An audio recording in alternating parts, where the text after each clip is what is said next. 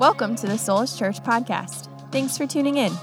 Our passion as a church community is to see Jesus at the center of all things. For more sermon content and information, check out soulishchurch.com.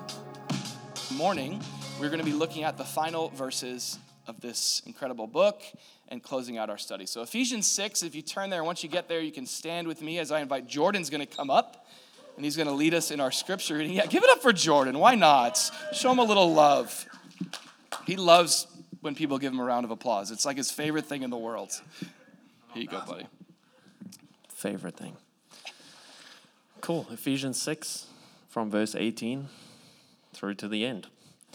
Praying always with all prayer and supplication in the Spirit, being watchful to this end with all perseverance and supplication for all the saints, and for me, that utterance may be given to me, that I may open my mouth boldly to make known the mystery of the gospel, for which I am an ambassador in chains, that in it I may speak boldly, as I ought to speak, but that you also may know my affairs and how I am doing. Tychicus, a beloved brother and faithful minister in the Lord, will make all things known to you, whom I have sent to you for this very purpose, that you may know our affairs, and that he may comfort your hearts. Peace to the brethren, and love with faith, from God the Father and the Lord Jesus Christ. Grace be with all those who love our Lord Jesus Christ in sincerity. Amen. This is the word of the Lord. Thanks be to God. Well, Lord, we are, as Laura prayed during our time of worship, we are truly thankful that you have brought us here this morning. Whether we realize that or not, some of us think that we brought ourselves here. But it's your grace that has placed us in your family. It's your grace, God, that has oriented this moment on this day, this last day of the year, to be here in your presence. I think of the scripture in the Psalms that says, "My times are in your hand." And what security there is to know that this morning, God, that regardless of how many wins and L's we have this year, how many victories and defeats, how many joyous moments and seasons, and how many dark and difficult moments of this year, God, our security today is not in our performance. It's not in the circumstances of our life. Our security is that you, Jesus, have placed us in the eternal palm of the Father. We're in your hand this morning, God, which is all we need. So we thank you for that, God. We thank you that you've led us here into this moment, on this turn of the year. What a great symbol for your grace, how it's new every morning. And we pray that as we're here, God, this wouldn't be a wasted morning, but that Holy Spirit, you would come and you would transform and do a deep work in our hearts. God, I come and I offer whatever excellence I have in preparing some words to speak, and I just lay them at your feet, and we just all together just say, Jesus, we're here for you. And Holy Spirit, we invite you to come and speak into our lives the way that only you can, and the way that you do through the power of your word. So illuminate your word to us and open our hearts. We pray this in Jesus' name. Amen. Amen. You may be seated. All righty.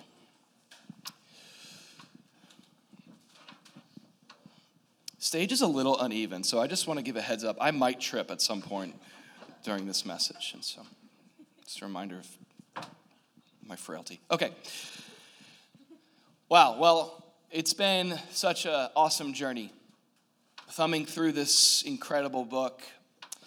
The theme that we have really centered our study in Ephesians around is this idea, around this idea of life in Christ, in Jesus. A lot of times we can only think of Jesus as a person to live for, rather than what Paul teaches us as an understanding of Christ as someone we are positioned in. That's what Paul really wants us to understand, that the work of the gospel, the good news of Jesus in our lives, the work that God has done through his Son and his Spirit in saving and rescuing us, is he has repositioned us in his Son Jesus. And that is a place that we need to root down in order to live from. And that's what we've been exploring. Every section of Ephesians explores a different aspect of life in Christ. And as we get to these final words of Paul here, and the final words of this letter, I want to teach from the topic of pursuit in Christ. It might not be the most obvious takeaway from this section, but I think as we look at these verses, as Paul is giving his final comments here, I think we get some insight into some key things that the Holy Spirit, through the Apostle Paul, would have us pursue in Christ. You know, we're here at the end of the year, and this is usually a time where most of us, we take extra time to think about our lives. We kind of look at the new year as a clean slate. In a lot of ways, it can serve to be that. It's almost a symbol of what it means to be a follower of Jesus. You get this clean slate. The Bible says that with God, his mercies are new every morning. It's like a fresh start. And that's, by the way, if you're in Christ, that's not, you don't have to wait, by the way. Like if you sinned, you don't have to be like, okay, I got to wait till tomorrow for God to forgive me because the mercies they're old today. It's symbolism for the fact that anytime there's sin in your life, there's grace abounding all the much more. And you could always look to God's mercy and grace for a fresh start. You're never at the end. You never have to give up with God. Isn't that good news? And I don't know about you, but I've been given through my own life many reasons apart from God to give up. To be discouraged, whether it's my life or even my own performance. But this is what I love about Jesus. He's always leading me in paths of righteousness for his name's sake. Even when I go off course, he's like Siri, he does that rerouting thing. He's like, okay, we'll take this way now. He's just so faithful to do that. And at the end of a year, it's a great time to be reminded of the grace that we live in. And it's usually a time to evaluate. Anybody else, by the way, just doing some evaluating? I'm just curious as you're going into the new year. I am. I got some things on the horizon that I got to focus on and discipline myself around as I'm entering the new year. And I wonder, in all the evaluating, how much consideration is going towards your priorities? I want you to take a moment to think about this last year of your life, and I want you to ask yourself this question. In 2023, what were you most after? What did you most pursue last year? And don't just kind of give the easy answers about what your heart wants, but as you look at your life, begin to ask this question. What did I pursue? What things mattered most to me in 2023? This is probably one of the best questions we can ask ourselves, especially going into a new year, saying, okay, I got a fresh start to make sure I purpose to pursue the most important and the most primary things in the new year. The reason why I ask this question is I believe that this is one of the most primary ways that God seeks to work in our lives. Especially when he first gets a hold of our heart. And even if you've been following him for years, he's still up to this in your life, and maybe you felt this. But when God gets a hold of our lives, one of the main things that he begins to change in our hearts is our primary pursuits. Not just like our general pursuits. Like some of you guys are like, I'm pursuing a job in the new year. Or some of you guys are like, I'm pursuing my number 2. Hey-o, or I'm pursuing, maybe you're pursuing a certain goal. And that's okay. Goals are fine. I'm talking about, listen, behind those pursuits, your primary pursuits. The things that are deepest in your heart, the deepest desires of your lives. This is where God begins to work. When God starts to work in our lives, and he continues to work in our lives, what he does is he seeks to reorder our value systems in order that we might prioritize what matters most. And we see Jesus talking about this in Matthew 6. The context here is worrying, but look at the principle that Jesus gives to his disciples. He says, therefore, do not worry, saying, what shall we eat? Or what shall we drink? Or what shall we wear? It's okay to have some care and concern about what you're having for lunch today and what you put on this morning. This is one of those rare mornings where we actually had to think about what we're putting on. It's like got to put on maybe another layer or two. But Jesus is talking here about worrying or obsessing or giving unhealthy concern to these things in your life. He says, notice this, for after all these things, the Gentiles seek. Another word for Gentiles there could just be the pagans or those that don't follow God or don't have God at the center of their lives. For your heavenly Father, when you become a child of God, you know that your heavenly Father knows all the things that you need. You don't have to worry. God's got it. But here's the call for the follower of Jesus. Seek first the kingdom of God and his righteousness, and all these things shall be added to you. Do you see Jesus reordering the value system of the disciples' hearts? He's saying, listen, that's the way that the world lives. They live for worldly pursuits. They live to chase after the things of this world.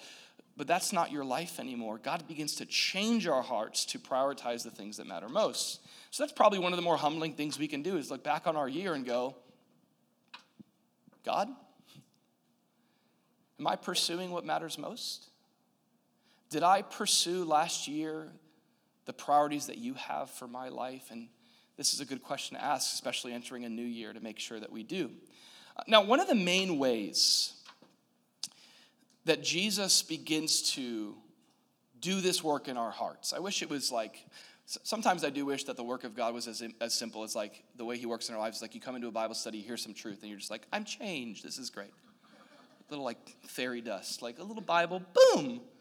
But usually, I think of Jesus with the disciples, like he teaches them about faith, and he's like, you get the idea, the concept? He's like, they're like, yeah, we get it, we believe now. He's like, okay, well, let's get in this boat, and let's go through this storm. Like this is usually how Jesus really teaches us. It's not through the classroom of the ordinary classroom, but it's the classroom of life. And one of the main ways I've noticed in my life, and I think we see this in the life of Paul, one of the main ways that God will change our hearts and what we're pursuing is, listen, in his grace, he will allow us to experience the emptiness and the vanity and the futility of pursuing the wrong things. By the way, this is an act of grace. Like one of the worst things you can do is pursue all the wrong things and be left almost artificially satisfied, distracted. We don't want that. Like sometimes what we need to pray is, God, interrupt my distracted life. And this is what he does in his grace. We see this, I think, most clearly in the life of Paul. This is why Paul in these last verses is such a valuable person to learn from. You know, Paul was an individual who learned to pursue the right things in life by coming to the end and the emptiness of the wrong things. If you know anything about the life of Paul, you know that he had a primary pursuit in life that wasn't God-centered. And it was, interestingly enough, a religious pursuit. This was the central thing in Paul's life. You could sum up Paul's life prior to Jesus being the central pursuit being his spiritual status. Doing everything he could by keeping the right laws and avoiding the wrong things. Paul's whole idea was this performance-based identity that he was living into, justifying himself in order to gain this certain spiritual status with God, first of all, this relationship status that he would earn, and then also amongst others, to be kind of the highest on the totem pole of spirituality. That was Paul's pursuit in life. Everything in his life centered around that. Until, in God's grace, he came to the end of it. I mean, Paul in Philippians 3 talks about this, how he was top of his class in this pursuit. Like Paul, insert whatever star athlete you want into this matrix here, okay? But he was that guy, okay? And I'm not going to say Tom Brady on purpose, all right? I just did, dang it. Okay, now, Paul did everything he could to be the best in show when it comes to his spiritual pursuit there. And I've heard Dr. Tony Evans say it this way one time, and I think this is a good image for Paul. Here's what happened with Paul. Listen to this. Paul got to the top of the ladder only to realize that it was leaning on the wrong wall.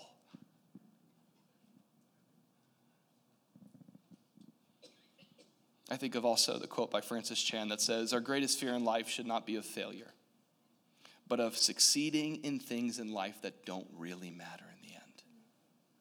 Wow. Man, it's God's grace to make you realize that the ladder you're on, that you're climbing, is on the wrong wall. And this was Paul's experience.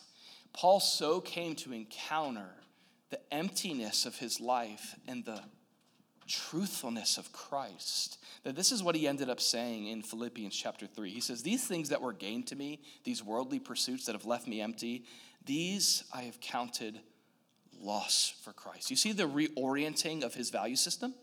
The things that my whole life used to be around, my whole year was built around pursuing these things. But then when I met Jesus, I met the pearl of great price. I found the greatest treasure. I found the one that I was created to pursue. And here's the good news of this. The way that you come to realize this is God's pursuit of you. One of my favorite books of all time, it's a Christian classic, is The Pursuit of God by A.W. Tozer. The Pursuit of God by A.W. Tozer. The only thing that can rival The Pursuit of God by A.W. Tozer is his prequel, God's Pursuit of Man. And isn't this the story of our lives? Aren't you glad that God hasn't left you to your own pursuits? We thank him for his grace, time and time again, rescuing us from lives of vanity, lives of futility. This is his grace in our lives. And here, maybe a lot of us, we could say the same thing that Paul's able to say. He gets to this point where he says, listen, I'm not there yet. I haven't got a full handful of all that I'm after in Jesus, and I'm certainly not perfect. But here's my pursuit in life. I press on that I may lay hold of that for which Christ Jesus has laid hold of me. Jesus pursued me, and now I'm going to pursue him. This is that transforming work that God did in Paul's life and that he wants to do in our lives as well. And here, as we get towards the end of this section of Ephesians, I just thought, this being true about Paul, let's look at a couple things that here in these final verses that Paul would challenge us to pursue in Christ. A couple things that Paul would challenge us to pursue.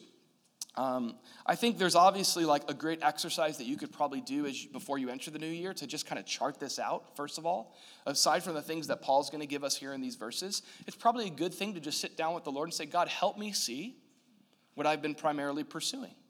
And maybe you'll be surprised. It's like, I've been pursuing authentic relationship with God, or I've been pursuing to be more surrendered. You might find some good things, and maybe you'll find some convicting things.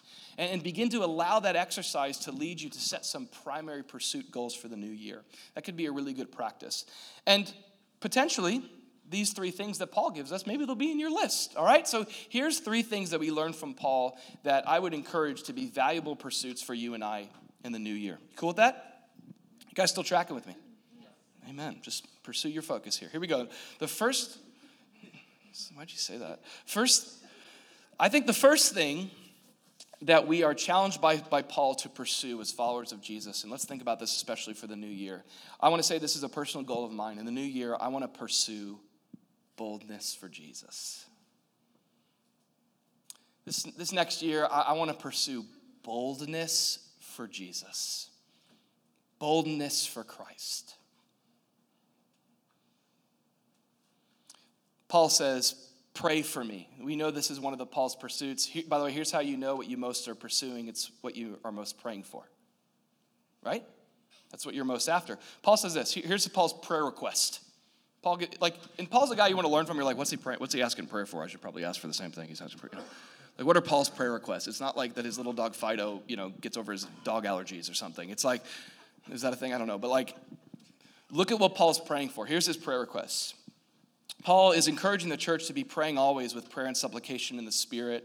We had Pastor Nate Gallagher from Calvary Vero give an awesome, by the way, talk on prayer a couple weeks ago. If you weren't here, go listen. We're on Spotify and all that fun stuff online. We're on SoundCloud too. What up? But anywhere you go, you can find that teaching from 2 weeks ago on prayer. And it's a super strong one by Nate. But notice now, as Paul is encouraging the church to be praying for everyone, and then he's like, hey, I got a final prayer request for you. And in this letter, this is going to be the correspondence to them. He says, pray for me, and look at his prayer request, that utterance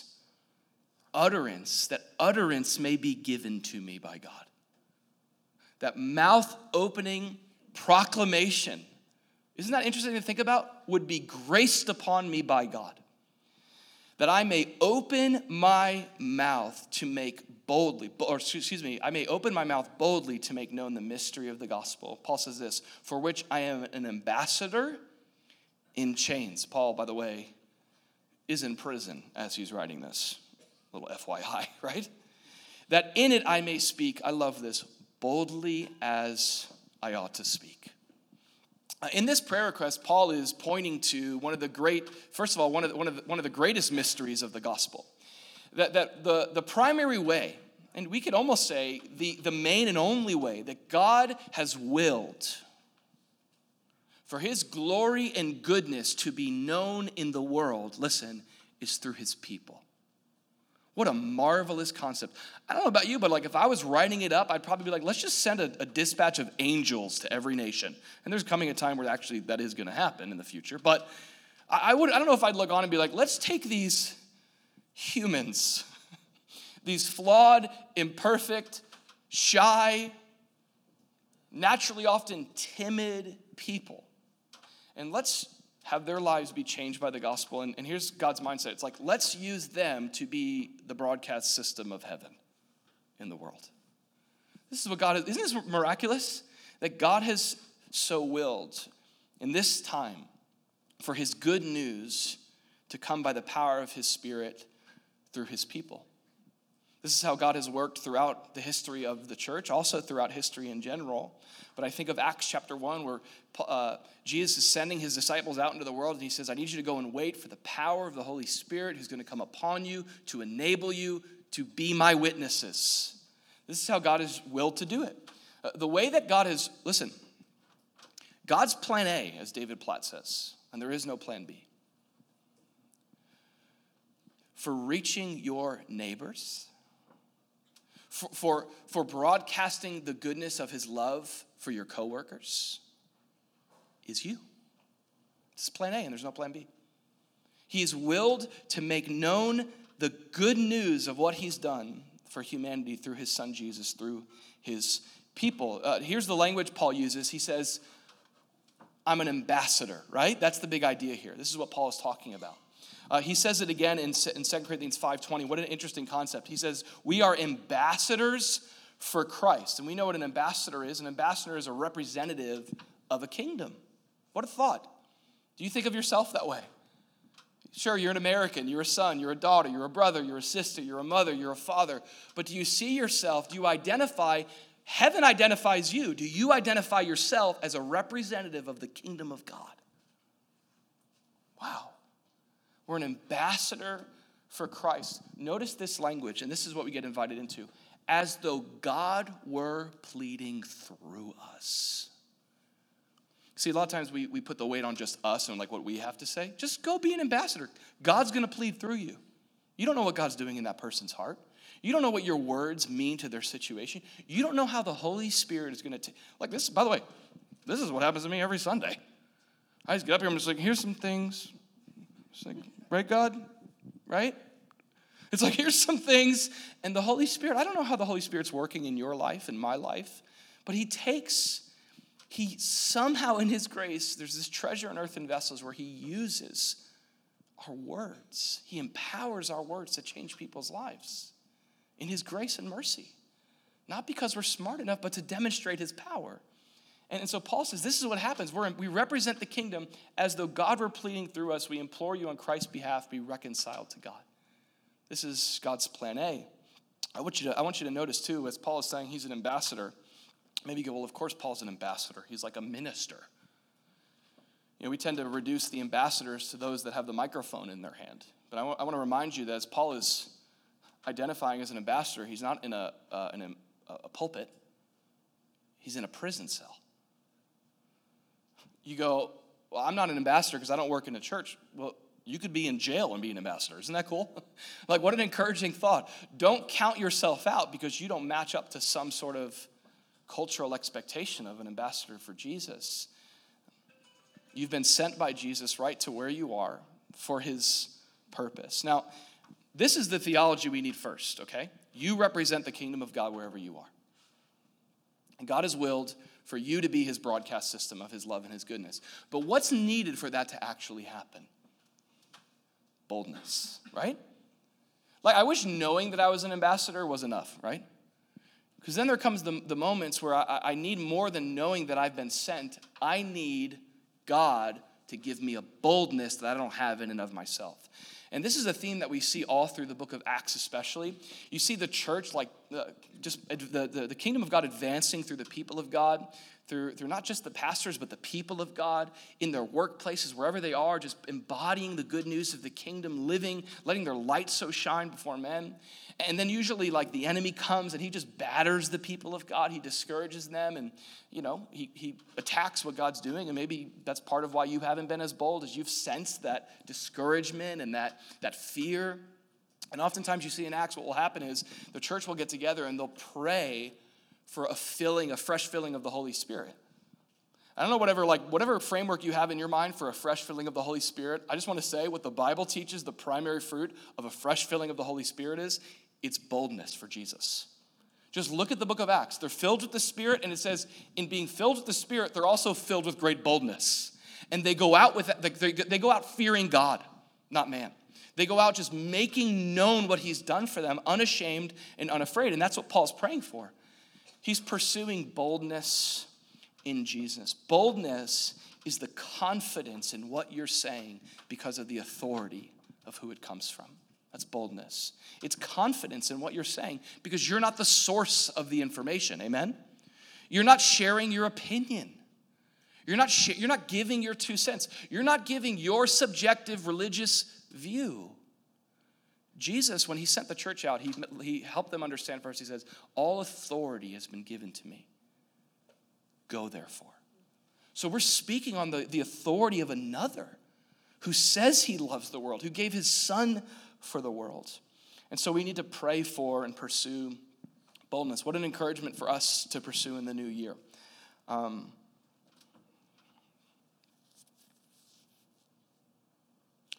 If you haven't noticed,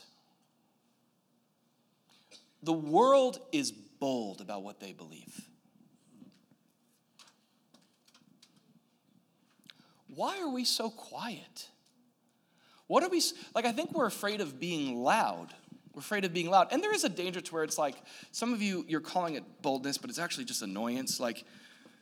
And so there is such a thing as truth and love. But if the enemy is going to broadcast the agenda of hell, shouldn't the people of God broadcast the message of heaven?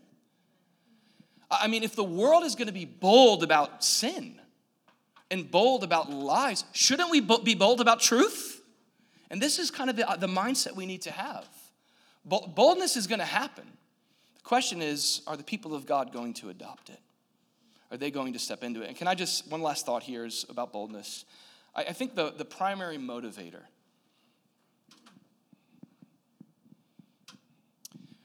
a great study on this is the life of Peter. Peter, you could say Peter was naturally bold. He was more naturally vocal. Not always the same thing. Okay. Boldness is more of an inner confidence rather than just a brashness. But Peter's journey from brashness to boldness took place through one of his most depressing moments when he denied Jesus 3 times. He was lacking boldness even to confess Christ to a little girl he was afraid of. Aren't you one of his followers? What are you talking about? I went to church last year. What are you talking about? Maybe. Whatever. And flat out, he actually said no. He lived in such a way that denied his faith. Peter failed to confess Christ, like all of us have, by the way. Okay, we're Peter. Amen? How many times have I had opportunities to boldly proclaim him and instead I've shied away? I imagine when Peter sees Jesus on the beach as he's in that boat. And Jesus has that moment with Peter on the shore as Peter jumps out of the water to swim to him, and they have breakfast on the beach. What a great brunch with Jesus on the beach, And maybe Peter's expecting that Jesus is going to deny him because Peter failed to confess Jesus. And instead, you know what Jesus does with Peter? He restores him and recommissions him. And Jesus confesses Peter.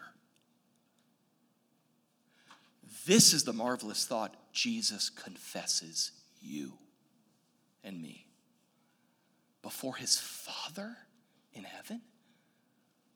He's not ashamed to call you his own. Have you thought about that? He doesn't say kind of like, oh yeah, this is in Paul and Peter and Andrew and Bill. He doesn't do that. He boldly confesses your name to the Father. And I think it's this experience with Jesus that leads Peter. In Acts chapter 2, Peter gets up and he boldly preaches the gospel. I don't think there's any greater motivator for confessing Christ than knowing that you are confessed by Christ before the Father. If he wasn't ashamed of me, how could I ever be ashamed of him? Amen? All right, next one. We pursue boldness for Christ. Ladies, this might be a tough one for you, this next one, but follow me here. We're going to pursue brotherhood through Christ. We're going to pursue brotherhood through Christ. We're pursuing boldness. We have a God who's bold in his love for us. He's not shy. He doesn't shy away to confess us. He's confident in his care for us. And his boldness in confessing us should enable our boldness to confess him.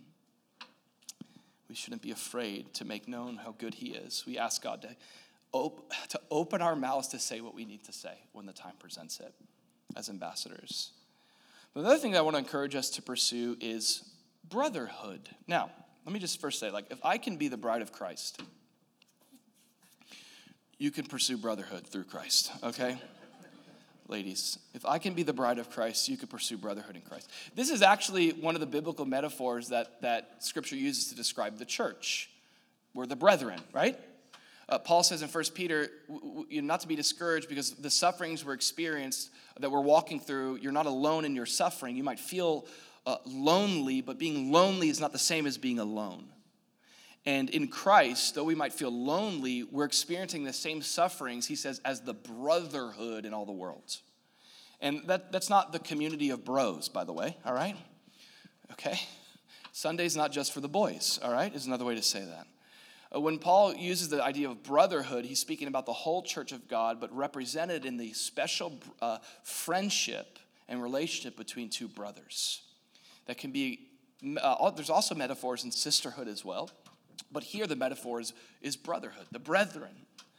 You don't have to be boys to experience brotherhood in how it's represented. And the scriptures talk a lot about this.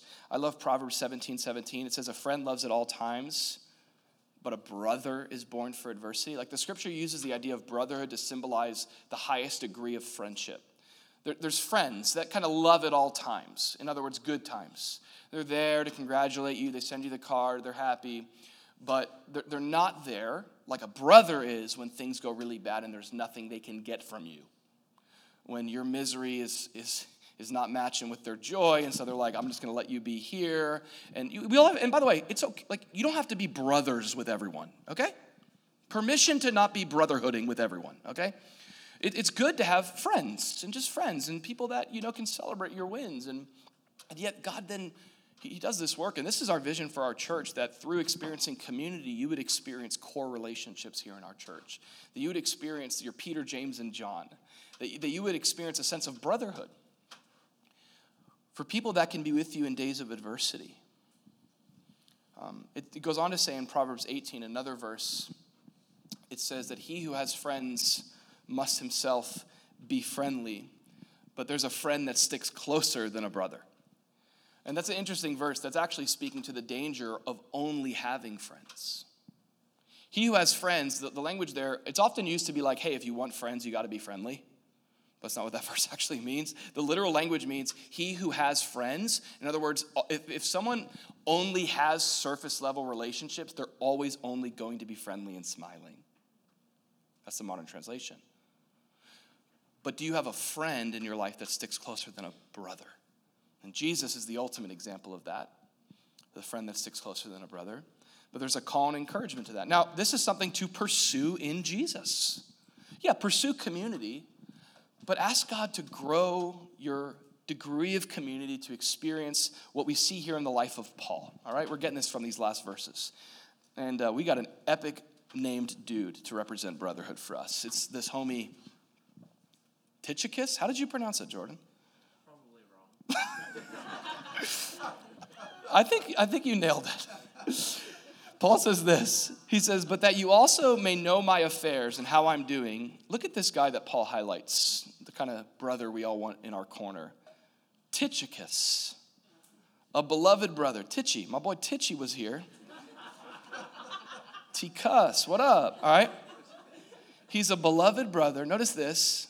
And faithful minister in the Lord. Now, the language Paul's using there is he's like, this guy is more than just a friend that loves at all times. This guy, Tychicus, he's a beloved brother. And he's, the word there, minister, don't think microphone, think ministry and service. He's a faithful servant. That's the difference between friends and brothers.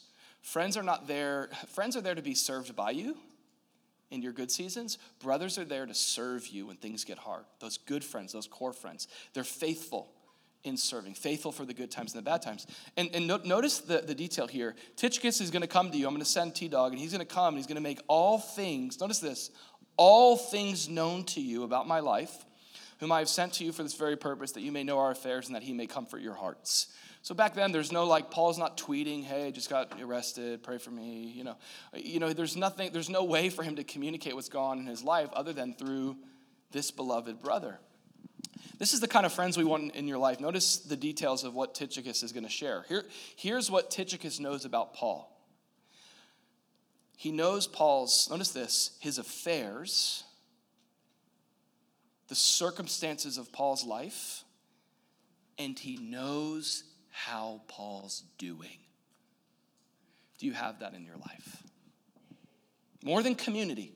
You know that you can be in a community and not be in community? You could be in a church but not be a functional member of the church. This is a great vision. By the way, this takes time. You don't go to a class and get this. I got my Tychicus. I went to the Tychicus class. Got paired up with my Tychicus. This takes pursuit. This takes prayer. Praying for God to bring you a brother like this. We all need someone like this. At least one person. Who in your life right now, let me ask you this question, other than your spouse, knows what's going on in your life, number one, the condition of your life, and number two, the most important question, how you're doing. This has saved my life. Having brothers that know what's happening in my life, they're there to either rejoice with me or weep with me. And they ask me the hardest question, how are you really? From God's perspective, how are you? How are you doing? What's in your heart? What's on your heart? What's in your soul? What's on your mind? How are you doing? What's that? What is even that feeling that you're thinking that you're ignoring that needs to come to the light and just be acknowledged? Maybe some of us, we're so afraid of sharing how we're doing because of rejection that we've run from this kind of community. But I want to just appeal to you and call you to pursue brotherhood in Christ in the new year. Can you receive that? Just begin to pray for this. God, would you bring this into my life? Would you help me be more than just another seat filler in a church? That's not what we're here to do. Solus is not here to fill seats. Solus is here to connect people in authentic relationships. And I want to just give one last encouragement about this. I want to challenge you to change how you pursue this normally. Here's how I want to challenge you to do this. Instead of waiting for your Tychicus, be a Tychicus to someone else. Instead of waiting for your Tychicus to show up at your door, Amazon Prime style, because that's how we always want it. Here I am, God, give me what I need. In this instant delivery culture, this is not how God works. I'm telling you, one of the main ways that you will find authentic community is by modeling it and being it to someone else. This is how I've experienced it in my life. It's just so true. I think of, this is the last thing about this, and then we'll move on to the last part here, but there's a really interesting section. First of all, it's a really interesting collection of letters that John writes towards the end of the New Testament, 1st, 2nd, and 3rd John. And 3rd John, it's interesting. He's writing to one of his homies, and he starts just kind of calling out some of the people in the church that are corrupting what God's doing. Their approach to church and community and God is is toxic even to what God's doing in that church. And he calls out, you never want Paul to just call you out by name for something in a letter, because we're going to be reading about it here in Boca in 2023. Okay, yeah. Paul writes this. He says, I wrote to the church, but even better than Tychicus, Diotrephes, notice this, who loves to have the preeminence among them, does not receive us. So in the church, you have two kinds of, you have the spirit of Tychicus, who's there to go, how are you doing and what's going on in your life? And then you have this guy, the spirit of Diotrephes, that just loves to be first, me. They walk into a church and they think about themselves. They think about hey, I didn't get this, I'm out. And it's just a never-ending cycle of not having your needs met. And what a revolutionary thing. Can I just give some vision for us as a church in the new year? Let's just say, God, remove the spirit of Diotrephes from our heart. Let's become a people like Tychicus that are pursuing love for one another. Amen? The Bible does say to men and women alike to pursue brotherly love. All right, I got one last one for you, and this is where Ephesians comes to a close. Isn't this interesting? This is so sweet, actually. We close Ephesians with where we began. Last thing I want to encourage you to pursue in the new year is not just boldness for Jesus or brotherhood through Jesus, but I want to encourage you to pursue this year blessing in Jesus. The final thing that Paul says here, the last words of Paul in this letter, is Paul praying blessing over God's people. He speaks peace to the brethren and love with faith. Notice this, from God the Father and the Lord Jesus Christ. Grace be with all those who love our Lord Jesus Christ in sincerity. And then Paul says, amen. That's a pretty nice list of things to pursue in the New Testament. Anybody else wanting this in the new year? I'll take a little peace. Anybody else? Some love with faith. These things that come from God. The idea here is Paul is praying and desiring blessing over the people of God. This is the posture of God, by the way, from the very beginning. God creates man in his image and he blesses them. God's default heart posture towards humanity is one of blessing and not cursing. His desire is to bless and enrich and nourish, which is a great motivator to pursue that which comes from him in the new year. If this could be wrapped up in a nutshell, I guess this idea is to pursue the things of God in 2024. Pursue more than what's going to come from your hard work in the new year. Pursue more than the results that are going to come from your efforts. Have goals. Shoot for the stars. Keto it up, okay? Pursue more than the things that come from you and others. Make it your effort in the new year to pursue that which comes from and through Jesus. How do you pursue blessing? Here's the good news of the gospel. You receive it. Isn't that good news? God, I just want to achieve your blessing. You know, when Paul is speaking these things over the church that come from God in Christ, he's speaking to the people of God that are already in Jesus. He's not saying, may they work hard enough to receive these things from you. He's confidently blessing this community of people because of who they are. They're the people of God in Jesus. And because of who they are, there's good news for what they have. This is the last verse that we'll use here in Ephesians, and it's the first verse we studied. Blessed be the God and Father of our Lord Jesus Christ, who has blessed us with every spiritual blessing in the heavenly places in Christ. What if you went into your new year confident of this? Going into this year, Jesus, this, by the way, this ain't no name it and claim it stuff. Like, God, I'm going to be wealthy and win the lottery because you're on my side. But I have every spiritual blessing already in you. And I'm going into a new year, not with a scarcity mindset, but an abundance mindset. I have the God of victory on my side. I have the God of peace behind me. I have the God of love singing over me. I have the God of hope writing my story. I enter a new year and I just say, Jesus, thank you for your blessing through your Son. May I live from it and not for it. May I so root down in you and who you are and what you've done that I can flourish this year, because it's not the results of my work, it's the fruit of your faithfulness. Amen?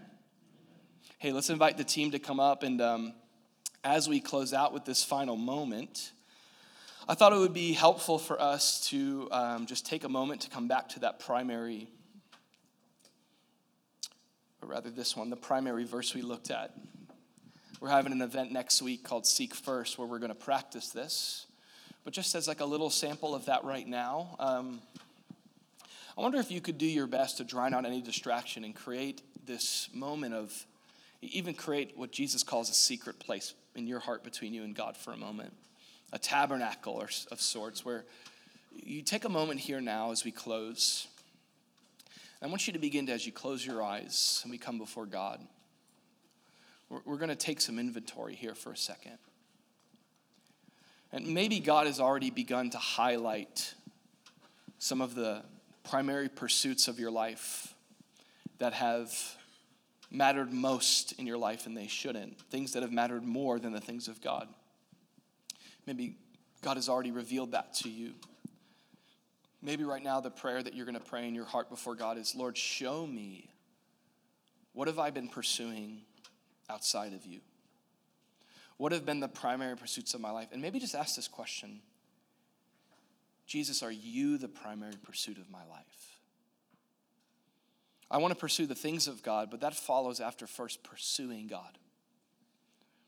We're going to create a space here as we have a closing moment here where I want you to come before God here at the end of this year and just offer him your year.